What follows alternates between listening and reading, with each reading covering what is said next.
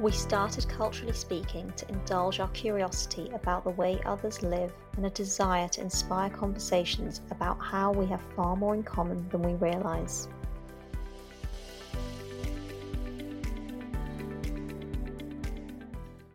The following episode contains references to physical abuse and domestic violence.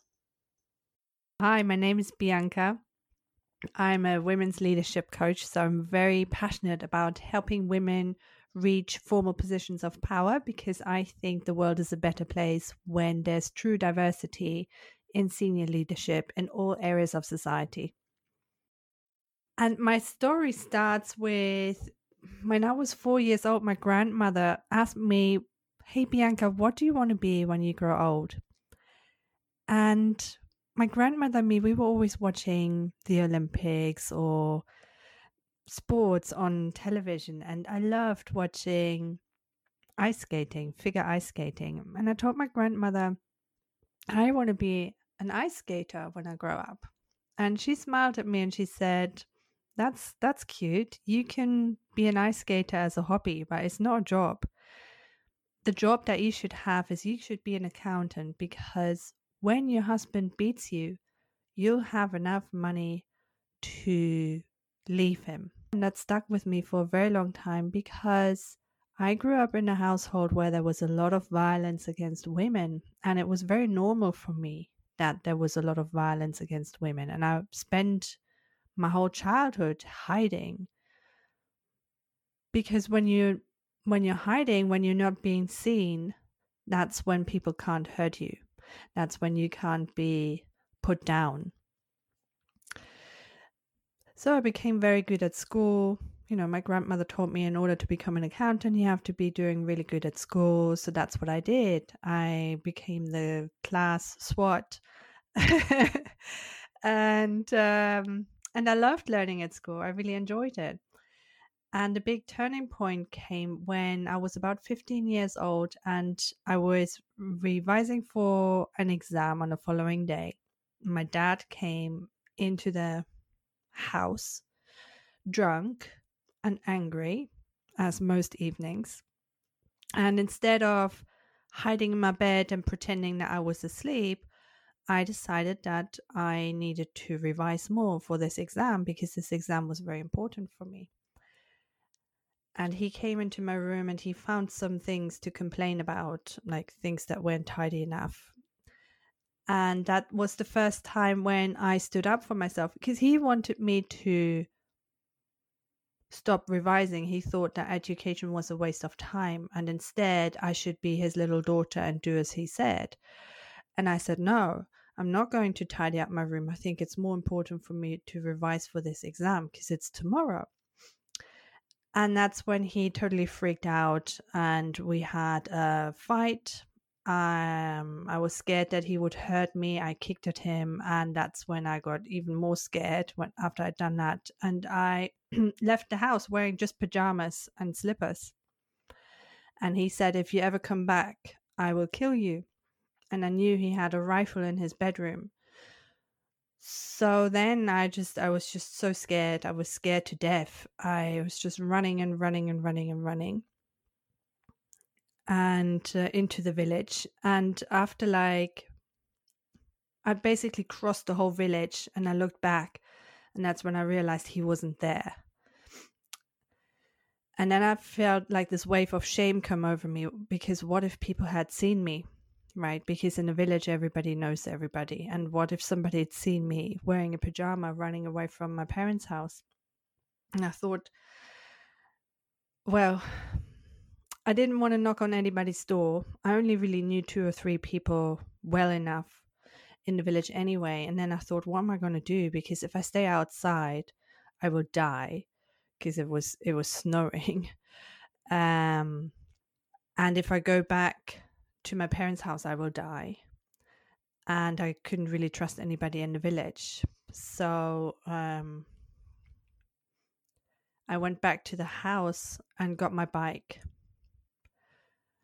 with a view of cycling to my grandparents' house, who lived 10 miles away from my parents, because I felt like these grandparents were trustworthy enough. I could trust them and they wouldn't send me back, hopefully. And I was really, really scared because we had these lights that turn on automatically in the garden.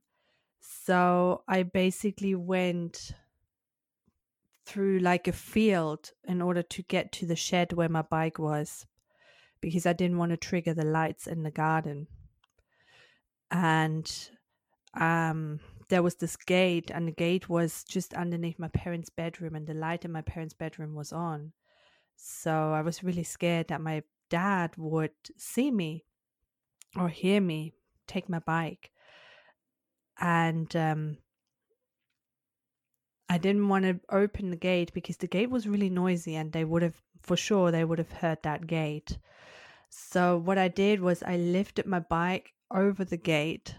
And to this day, I don't know how that was even possible for like a 15-year-old girl to lift a bike over that gate. But I did it. And then I carried, instead of cycling straight from my parents' house, I was just so scared that they would see me or hear me.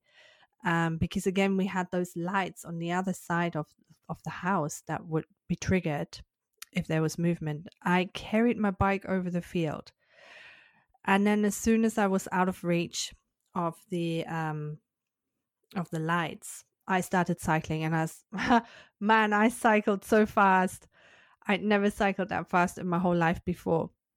So I started cycling, and when I was about 2/3 of the way to my grandparents' house, and I mean, I'd been crying the whole way. I was crying so much I could barely see the street, and it was really late. It was like 11 o'clock at night or something, and it was the countryside, so there's nobody around, because if somebody had been driving there, seeing a young girl in a pajama cycling on a bike, they surely would have stopped, right, and asked. So I cycled. I was crying. I was scared. That something would happen to me, that like some other crazy person would follow me and kill me. And then I noticed these electricity pylons on the side, and there were those iron ones, those triangular shaped iron ones, and I thought, man, it would just be so easy to just climb up and end all the pain. And I put my bike on the floor and looked up at that pylon. And as I walked over to that pylon, this man appeared in front of me. And he was wearing the same slippers as me. So these Birkenstock slippers that people wear inside the house. And or they looked similar. They were not exactly the same. And he was wearing almost like a pajama, but with a longer top, like Middle Eastern kind of style. And he had long hair and a beard. And then I was just thinking to myself, is this what Jesus looks like? And then I started judging him, because I was like, I was like 15 years old, and I thought, like, dude, that's not cool. This is not, you don't look cool, right? And he just had one question for me, really. He just asked me, aren't you curious what's going to happen? And that was just such a pattern interrupt to me. And I thought, hey, yeah, of course I'm curious what's going to happen. So I looked at my bike, and that made me look away from him. And then I looked back at him, but he was gone. So then I just got on my bike and cycled to my grandparents' house. And in a way, this sentence, this question, aren't you curious what's going to happen? That's almost become my mantra in a way, because whenever life hits me now with stuff that is like a bad surprise, I always remember this man saying to me, aren't you curious what's going to happen? And that changes my whole perspective of things. Of course, I'm going to curious what's going to happen next, because hey, I'm not going to, read the book of my life and stop reading it halfway through, not knowing what the end of the story is going to be like, right? So I was curious what's going to happen. And then I carried on cycling to my grandparents' house. And when I got there, again, they lived at the other end of the village that they lived in. So I cycled all through the village. Nobody had seen me. There was no cars there. And I put the bike down, and I was too scared to ring the bell because I kind of didn't want to disturb them, right? I kind of felt guilty that I had to do this. And of course, I had to wake them up. So it was quite kind of a really strange concern. I went to their bedroom and I started knocking on the window. And I was crying. I was so scared that they'd sent me back home. And then my grandfather said, "Oh my gosh, Bianca, is that you? Is that you?" And they opened the window first. They talked to me and they were like, "Oh my gosh, I can't believe you're here. How did you get here? And where's your jacket?" Right? They were totally shocked to see me and I was crying so much. And they got me in and they were shocked at what my dad had done. My grandfather was so furious. He wanted to kill my dad. And well, not for real, he was just very angry. And then they called my mom. They couldn't reach her, I think. And then I went to bed. My mom came the following morning and she brought me some clothes, and all she had to say to me is that she didn't even know that I'd left the house. And then I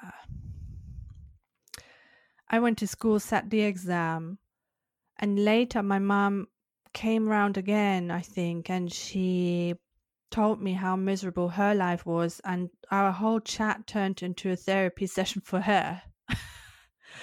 And basically what happened after that is that a week afterwards I moved back in with my parents, and my dad came into my room one night. I pretended I was asleep, as I always did, right? Because that meant that the accusations and the terror were minimized. And he just said that he was sorry. And I said, "I'm okay," or "That's okay." And that was it. Yeah. So we never spoke about that incident again, not with anybody in my whole family. Nobody ever mentioned it again or brought it up again, ever, not even at any of my parents' funerals. Well, I didn't go to my dad's funeral because I was heavily pregnant and in a different country. But nobody ever brought it up again. I don't think my siblings even know about this incident.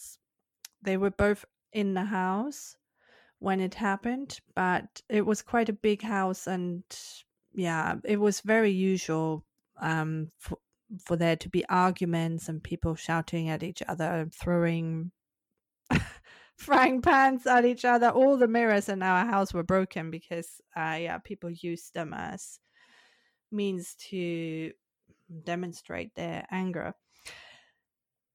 So in a way, yeah, I never got complete closure on that. And my mind, actually, I completely forgot about that incident for a long time. For a very long time. Like, I didn't even remember very much about my childhood. I just remembered that it wasn't a very happy childhood until I did the work much, much later. So, yeah, in a way, it was as if it hadn't happened. And then life continued. I moved out of my parents' house as soon as I left school. And then I had always wanted to go to Australia or to the US, just go as far away as possible. And my funds didn't really stretch that far. So I went to the UK and studied here. And I had a year out in France as well. And gosh, yes, France was an interesting experience because I lived in Paris, and in Paris, again, you get, it's a completely different lifestyle. As a young woman in Paris, the experiences that you get is just shocking, really, really, really shocking. So I went to the post office to open a bank account because I was told that that's relatively easy compared to the banks. So I went to the post office to open a bank account and it ended up with the guy basically telling me, oh, foreign women, they have to do more. You need to. It basically, and I don't know how we got there, but it basically ended up with him giving me the number of a female painter who painted naked women. And for some reason, he was really happy about that. And it was just such a bizarre, completely weird experience. It's like, I'm here to open a bank account and you're telling me to get my clothes off and have some woman paint me. That was just really bizarre. And that was my introduction basically to life as a young woman in Paris.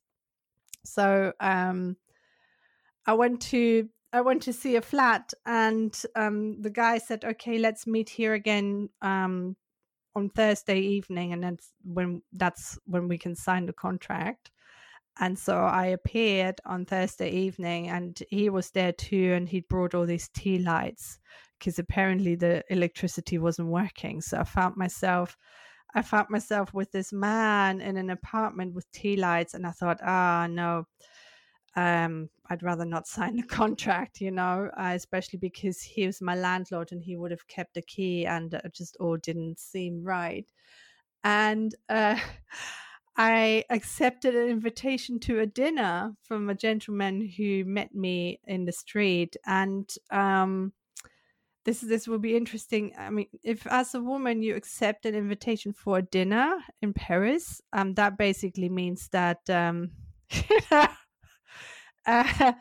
interaction is in the cards, from the point of view of the guy, a certain type of interactions in the cards. And of course I had no idea that was the case. So it was quite an unfortunate misunderstanding for him, buying me dinner and then not getting getting his part of the deal.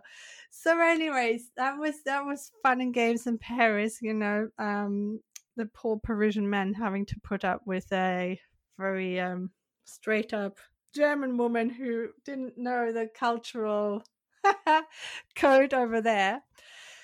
And when I started working in London, once I had graduated from university in France and in the UK, the behavior that men showed towards me wasn't really that much different. So despite the fact that I was working in a Big Four accountancy firm and sitting very highly demanding exams and passing most of them, what happened? I once got offered £1 for a strip by a subordinate male in front of a room of other men, all of whom were junior to me. This was in my second year. And on a Friday afternoon, right? Here's £1 for a strip. Why don't you entertain us? And these I was giving, tasks. I was giving them tasks and they had to complete them. And instead of completing the tasks, I got offered £1 for a strip. And when I mentioned this to my manager a while later, all that he had to say to me was, hey, Bianca, you're not going to report it, right? You better get used to it. This is the city. So that was quite shocking. That was basically that was the straw on the camel's back where I decided this is just all too much. There must be a better way at a different company. So that's when I decided to resign and go somewhere else. What made things even worse is that I was then sent back to complete the tasks that these gentlemen hadn't completed on a day where there was a social event happening where the guy who had offered me a strip basically went to play golf with the partners of that establishment. So that just was unbelievable. It was unbelievable in a very negative way. So I went somewhere else. I only stayed there for a year for similar reasons. And then I went somewhere else again. And then in the third job, when I found myself in the third job after 3 years, and I was still being talked down to, my ideas were still either not listened to or they were stolen from me, the credit of these ideas went to somebody else. And when basically I was working really long hours trying to accommodate everybody's requests, but people were never happy with the result that I delivered, I got very angry. I got very angry and very disillusioned, right? I mean, I was thinking about going online and looking for the next job. So I thought about going online and looking for the next job. But then I realized it's just going to be the same nonsense everywhere. It's going to be the same nonsense everywhere. Something has to change. And instead of trying to rely on these companies to change, well, that wasn't even an option at the time. This was like 15 years ago. I decided that I was just gonna stop tolerating this nonsense. So what happened was, well, the catalyst for me to really change was when I collapsed from a bike in a lunchtime spinning class. So I was so exhausted. I collapsed from this bike in a spin class. And in the same week, I was told that I was underperforming. And if there was a redundancy round, the likelihood I would be in it would be relatively high. That's when I realized, okay, looking at everybody around me, there's no reason why I can't have the same performance as these people. So I looked at what other people were doing, how they were behaving, and I compared myself, but in a really realistic, neutral way. And I concluded there's no reason why I can't do these things that these people are doing, right? But I need to have the time to do these things. And I mean, I didn't do this all myself. I had help from people. I went and hired a coach, a nutritionist, a healer, an acupuncturist, right? I had like a whole backup team because I basically decided, I'm not going to wait for the company to give me training. I'm not going to wait for the company to give me training. I'm not going to wait for my boss to suddenly realize how brilliant I was. And I was not going to wait to do more time before taking more responsibility, right? I was ready for more responsibility, but I was spending too much time on stuff that didn't really matter, that nobody really cared about. So what I decided to do is, after having done the inner mindset work and realized that I had real value to offer, was that I started saying no to people. I started saying no to ridiculous requests. And that freed up time for me to do needle moving tasks. Yeah, so I went to see a lady in management. She was basically my boss's boss. And I asked her, what do you need to see from me in order to promote me? And she said, you think you're doing a brilliant job, but others don't see it. It's your responsibility to show them. And that was a massive light bulb moment for me. So when you're invisible, people can't hurt you.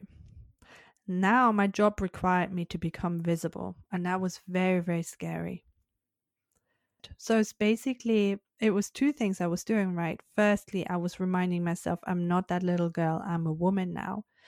And I put my focus on other women at the company that were already doing what I wanted to do, and I was modeling off them.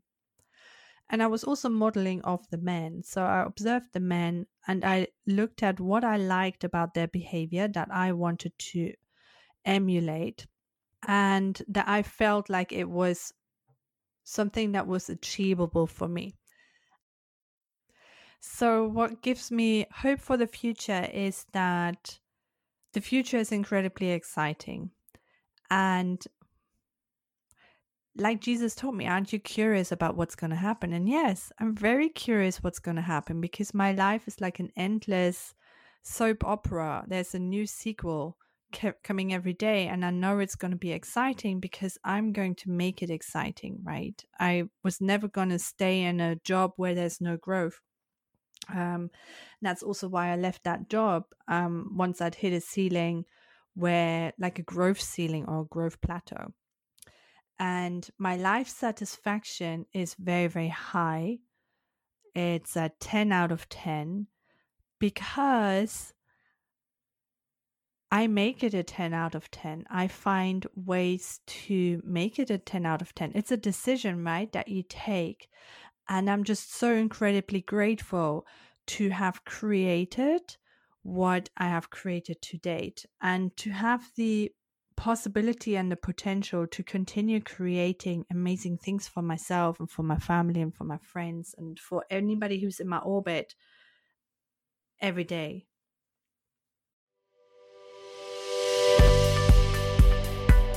Subscribe, rate and review on your favourite podcast platform, and follow us on Instagram at Culturally Speaking Podcast. You can also check out our website culturallyspeaking.co.uk for a transcript of this episode. Share your stories or your show ideas with us by sending us an email at theculturallyspeaking@gmail.com.